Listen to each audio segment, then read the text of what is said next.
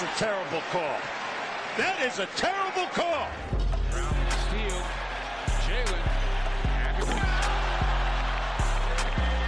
Blow those candles out. Gets it ahead to Tatum. Tatum off the bounce. To the basket. Come on, Rips. Get with the game here.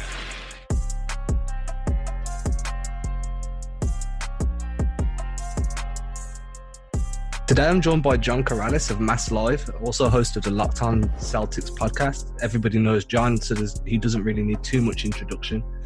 John, thanks for joining me today, man. That's my pleasure. I think I need some introduction. Not everybody knows me. I mean, unless they're living under a rock for the last few years. If you're a Celtics fan and you don't know John and Jay, then I don't know what you've been doing since the dawn of podcasting.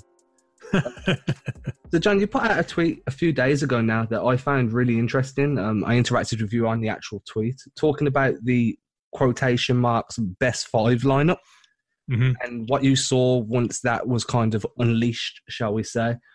It was against Toronto, right, at that point? Yes.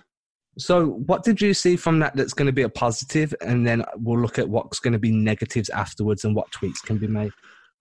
Well, the positive of that group is on the offensive side, you got a lot of guys that you have to guard, and that's going to make it very difficult. There's going to be it's going to be tough to make a choice. Who do you double? Who's going off? How do you defend Kemba Walker, Jason Tatum, Jaylen Brown, Gordon Hayward, and Marcus Smart? I mean, maybe you can help off of Marcus Smart in that if you're picking your poison, like that's going to be the guy. But he's shown that at least earlier in the season that he can burn you, and I don't think anybody's really too worried because he's a threat from three. Even if he hits, what's he shooting now, 32%? Like that's fine because he's going to hit enough of them to make you pay for your defensive choices. Defensively, it's mostly their switchability, and it makes up for a lack of size, which is one of the negatives I'm sure we'll get to. But their switchability along the front line, the in the backcourt, that makes it difficult for a team to really get to the rim and get what they want, because there's no corner to turn. There's no opening necessarily. If everybody's on point and playing a connected style of defense, there's no everywhere you try to turn, be it a pick or a handoff or something like that, there's always going to be a defender square in your face.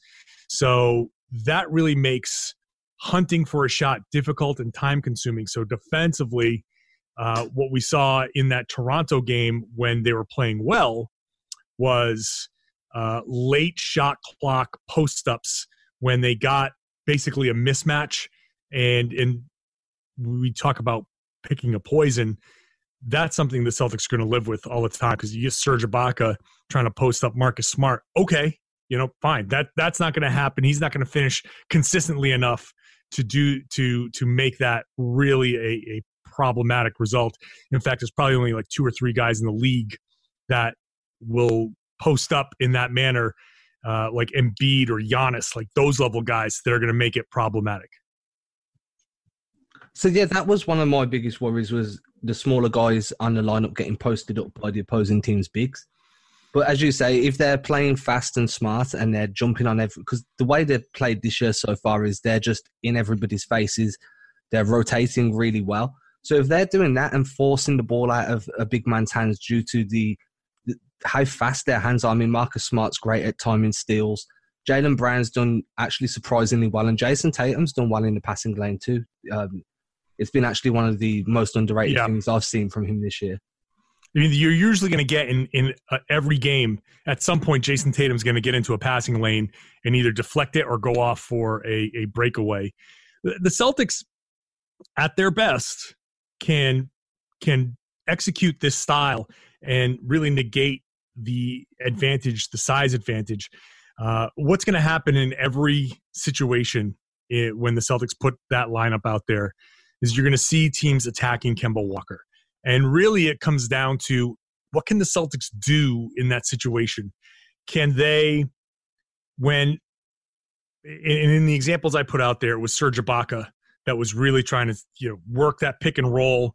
Maybe I think it might have been with McCaw that was trying to get the switch onto Kemba. Can the guys on the perimeter make life difficult enough for that ball handler where that switch onto Kemba, the Celtics can kind of scram him out of there, and one of the bigger guys, or even Marcus Smart, but one of the bigger guys can go over there and guard whichever big is hunting that switch.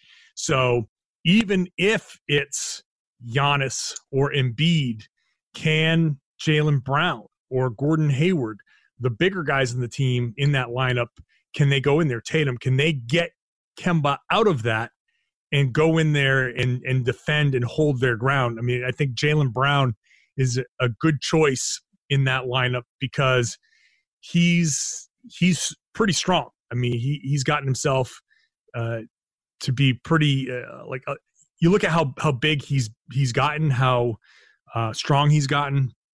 He's put himself in a position where obviously you're not going to guard Embiid with Jaylen Brown on a regular basis, but for a switch, for a guy that's going to push Embiid out, get low, and maybe push him a little further out than he likes to be, Jaylen in one possession here or there can at least have a decent shot at that. So it's about getting that mismatch that Kemba might have and getting him out as fast as possible and making whomever is getting the ball in the post, making that a difficult position, and then really not helping and doubling that, because generally that person's going to make a decent pass out of there.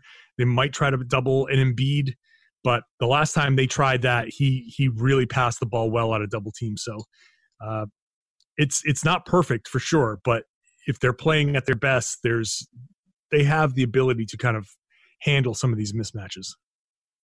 And then as this discussion went on, after you put out multiple breakdowns, I think there was 3 in total. One of the points that I don't know what to call him, a fan, a Twitter user, somebody in the Twitterverse put out there was, is there a chance that if they can manage to kind of hurry Kemba out of that switch, that the team then go and hunt for him again if they've got enough time on the shot clock, at which point then it's going to be probably hard pressed for time for the Celtics to try and hurry Kemba back out of that position again before a shot gets off. Sure, but it's going to be hard pressed for the offense to really get a good look. When you think about this, if the Celtics are setting their defense, okay, they've made a shot, they're getting back, they're setting the defense. The 24-second shot clock starts to work. The team even jogging it up over the court, over half court, you're starting your offense at 19, 18 seconds. All right. So the point guard has the ball at the top of the key, 19, 18 seconds on the shot clock. So by the time you hunt out that first pick and roll, you get Kemba's man and you force that switch. That takes like 3 or 4 seconds. So now you're at 14, 15 seconds. If the Celtics are able to scram him out and it takes 2-3 more seconds to kick the ball back out, okay, so let's say it's on the right side of the floor. Somebody on the left side of the floor has come over to scram Kemba out. So what are we at now?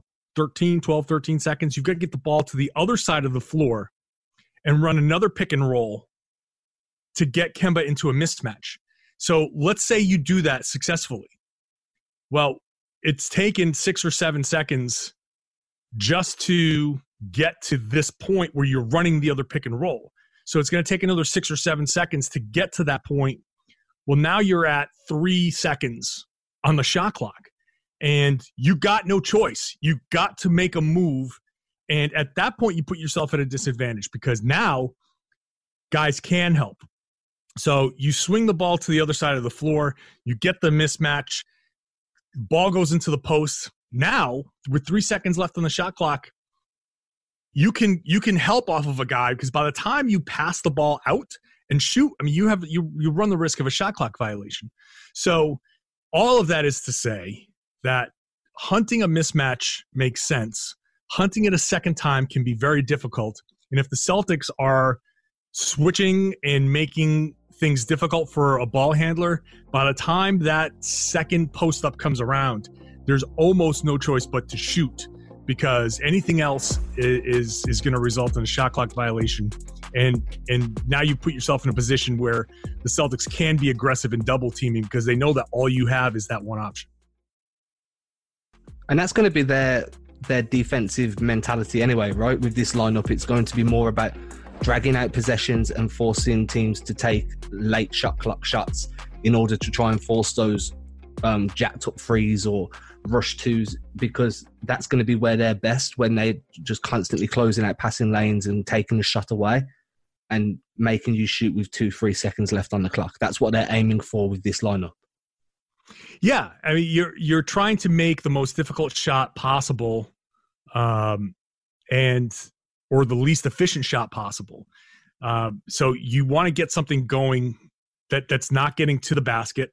So if an offense is trying to work the ball around at the top of the key and they're doing whatever weaving, whatever it is, they're not going to get downhill. And really, the most efficient way to score is getting into the paint, drawing the defenders, and kicking to somebody in like a dunker spot or kicking out to the corner for a three. If the Celtics have taken away a lot of those options, and then the other option is to just dump it into a post-up, well, post-ups are really inefficient. You've seen the numbers kind of prove over the course of time that it's not the most efficient way to score, and really only the best of the best of the best can make that an efficient type of scoring option. And again, I go back to Embiid as the guy who can do that. There's no Kevin McHale in there anymore. Like, the league is not full of these guys who can turn the post up into something that's a guaranteed bucket. So yeah, that's the goal, is to get something late shot clock where your back is to the basket, so you're not even facing the basket. A defender is on you as close as he possibly can be, and generally speaking, you end up spinning and fading or something like that to get yourself a bucket. Even if they score from time to time, they're not going to score at a high enough rate that's going to make that something that the Celtics will worry about. And for this lineup, injuries and health have definitely played a part in this, but we've seen them for a total of, NBA Stats has it at 12 minutes over the course of 3 separate games. Do you think that's something we're going to see more of as we approach the All-Star game and as we come out of the other end of the All-Star game, when Brad's really starting to cement his rotations? I think that Brad Stevens would like to get more data on that. He did say that it was probably going to end up being a more situational based lineup, which I don't know, it might be. Again, they do lack size, and if they're not playing completely connected, if one of those guys, and in this lineup, all it takes is one guy to be off. The Celtics have a small margin for error when it comes to their defense, because if one guy is off, then the whole thing breaks down, and it can break down pretty catastrophically because they don't have that center that's going to block a ton of shots. Even though Daniel Tice has been blocking shots at a pretty good rate, he's not doing it in like a Rudy Gobert type erasing your mistakes type of thing. He's helping and blocking shots and getting them in very good spots, but your prototypical shot blocker is the guy that's going to be like, oh, this guy got burned. I'm gonna meet him at the rim and I'm gonna challenge him and block his shot like that. The Celtics do not have that. So their strength lies in being connected, playing 100% effort around the perimeter.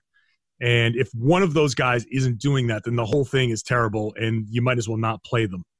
So I'm sure that if Brad senses any of that from any of his players, then he won't do it. But I would anticipate over the course of January up until the All-Star game that Brad will find his opportunities to try it, to see if there's more data that can show that, you know, one of the things that we think is true or not true or whatever, because come playoff time, he's really going to need to have all the information he needs, that all the information possible, so he can figure out what opportunities there are to play that lineup and what opportunities that he needs to take to put somebody else in there. So with the teams that are possible early playoff contenders that we may face, which of those do you feel like this lineup is going to be best suited against? Obviously, Philadelphia is probably where it's going to be the worst suited, same as Milwaukee. But do you think this lineup could do well against the Pacers, even though they've got Sabonis and Turner? Is there any teams like that you feel could be susceptible to playing against this best five? Well, it's going to be tough. Let's see. Of the playoff teams, I don't know how Milwaukee would do. Milwaukee could throw a lot of size out there. They could throw both Lopez twins and Giannis and go super, super big and then really try to test that. But again, even if they do, they also have to guard that team. And so it's hard for me to say, like, would this work against all of these other teams? Like, obviously, Philadelphia with Embiid, because of his ability to post up, makes it difficult. Milwaukee would make it difficult because of their size. But guarding, who does Lopez guard in that scenario? Does he guard? I mean, Jaylen Brown? Put the two Lopez's on Jaylen Brown and Jason Tatum or Gordon Hayward, like, you're going to get destroyed. Like, that's not going to be a defensive lineup that works for them at all. So Brad Stevens might challenge that. So defensively, I don't know if that would work. But offensively, like, that might be a test of wills. Like, that might be a irresistible object versus the immovable object versus the irresistible force. And which one of those teams would blink first? Because the Celtics could just run and move and really pick that defense apart. And I think they could probably get better looks than Milwaukee could on their end of the floor. So that's debatable. It could work against Miami. Bam Adebayo is obviously a very good player, but he doesn't have a long range shot. Like, he's not going to take a lot of long jumpers. So the Celtics don't have to worry about being spread out with him. He's not going to post up and be a huge advantage there. So I think it can work against Miami. I think it can work against Toronto because they could really defend. I mean, Toronto's pick and roll heavy, so it could really work against them. Pacers, I would definitely employ it against the Pacers because that would be the situation where it baits somebody like Miles Turner to try and post up. And of all of the options, a Miles Turner post up is something I'm willing to give up. So I would try that against everybody. And hell, I would even try it against Philly just to see if you can't wear Embiid out. If Embiid's going to try to post up, then go for it. And the advantage there is, A, he kind of punches himself out a little bit and works hard enough on offense to post up and bang and bang and bang that he gets tired. And then maybe later in the game or later in that quarter, he kind of starts settling for jumpers. And then B, if he's posting up, even if he scores, if you take that ball out of the net and just turn and run right away, then he's the last guy back. And he's not exactly going to beat a lot of players up the floor. So, again, I would challenge the other team's defense and put that lineup out there and see if they can't tire and beat out. Is he going to last a full 8-minute stretch with that lineup? I question whether he could actually do that. He might be good enough in the first 3 or 4 minutes of it that Brad has to pull the plug, and that's certainly the risk.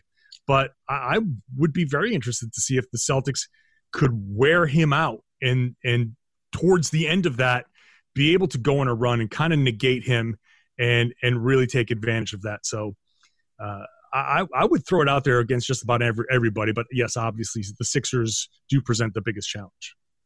A point you touched on during that, which was really interesting to me, was how this lineup, this best five lineup, is actually really well designed to guard stretch fives and stretch fours. Just because, as you say, they're not going to have to worry about being posted up as much because there's nobody trying to get down low. They're going to be avoiding that. And then on offense, there's 3 legit high-level playmakers. So the point you're making me a complete believer. I was very skeptical of this lineup to begin with, just because of the size disadvantage. But then hearing you talk and looking at some of the offensive ratings when they are on the floor together, it does actually seem to be a very legitimate lineup that they can go to down the stretch. I don't think it's going to be what they'd use to close games out, though. Would you agree, or do you see this kind of evolving into that closing lineup? Yeah, that is a good question. It could just be situational. It may depend on the situation. Do they need to score? Are they down 5 and need to score? Then they may just throw this lineup out there and say, all right, well, we're going to take our chances on the other team hitting 6 of 10 shots, but we're going to go out there and hit 10 of 10 because we're going to be the most unstoppable offense on the floor. So they may find the opportunity there to say, all right, well, we can't have a non-scorer on the floor in that situation. So they won't put Daniel Tice out there. They won't put Enes Kanter out there, especially like if you're not going to stop anybody. You want to be able to like switch, cause some turnovers, maybe get out in transition, even if you're running off of makes. So that would be a situation where they want to put this lineup out there.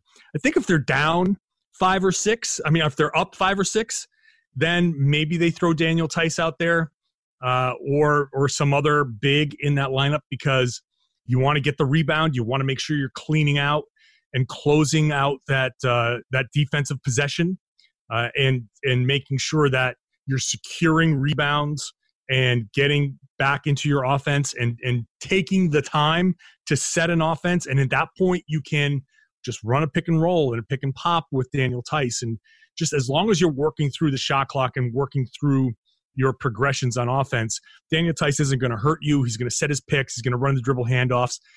He's going to have a little bit of gravity, and he's capable of hitting shots if he is left wide open. But trading a miss for a miss, you're okay in that situation. So where that lineup is deployed may end up being situational. So that pretty much wraps up all the questions I have around the best 5 lineup. I feel like you've done a fantastic job in helping everybody understand the negatives and positives and where to look out for that. The one question I wanted to ask you before you leave, and this is a topic on the podcast at the moment, is I'm trying to get as many people's thoughts on what they've seen from Romeo Langford as possible. So I just want to just get your ideas on what you've seen from Romeo. I think Romeo, first of all, understands that he's going to get on the floor by being a solid defensive player. That's not something that he's been his whole life, but it's shown. He's shown that it's something that he can do. So, so first and foremost, I'm impressed by his defense, at least in the small stints that he's had. I think from what I've seen is a sort of like natural kind of feel for the game. He doesn't move too fast, which is something rookies do a lot. A lot of times rookies are so focused on, I have to be here. I have to be here. I have to be here. This is the offensive play. So I got to set my pick. I got to roll. I got to do blah, blah, blah, blah, blah. And they try to do it, and they do it at a point where it's just a tick too fast. And it kind of is there. You hear the term, the game slows down for these players. That's where it slows down. Like you just go into a more natural flow. And I think if anything, Romeo has a more natural kind of feel for the game. Whether that turns into something that manifests itself in good solid play and good minutes this season, I don't know, but he's shown the ability to hit some shots both in Boston and in Maine. He's working on that jumper. They're trying to get that jumper a little bit more consistent and solid, and so far it's okay, not great. But he doesn't seem to be afraid of the moment, doesn't seem to be afraid of the situation out there. So early returns with almost no information, you got to go on something here that's like more feel and more gut based. I see something there. I see building blocks there that can turn into something positive. That said, I saw building blocks in James Young too. And so just because the building blocks are there doesn't mean that the player is actually going to build on them. So there is a natural basketball player somewhere within Romeo Langford. He seems willing to learn and work and do the things that are asked of him, which is good. And now he just has to persevere through his rookie season and get into summer league. And next year, I wouldn't guess, if I had to put money down, I wouldn't guess that he's going to have much of a role this year. But, thrust into some moments early on this season, he's done okay. So I'll just say that, Romeo's been okay. And he's interesting enough where I can see that there's some potential future for him. That's fine. That's great. I'm kind of in the same boat. I agree. I feel like some of the things he's doing at the moment are really good. I like his hands. I like the way he tries to close out and dig. Offensively, he's looked quite willing to attack the rim, so I'm happy with that. But John, I just want to say thank you for coming on. It's been great. I'm sure the listeners are all going to appreciate your take on the best five lineup. And then hopefully we can do this again at the end of the season and see how good Romeo was and how well this lineup actually worked. Yeah, it'd be interesting to see. Thanks a lot. Awesome. Thank you.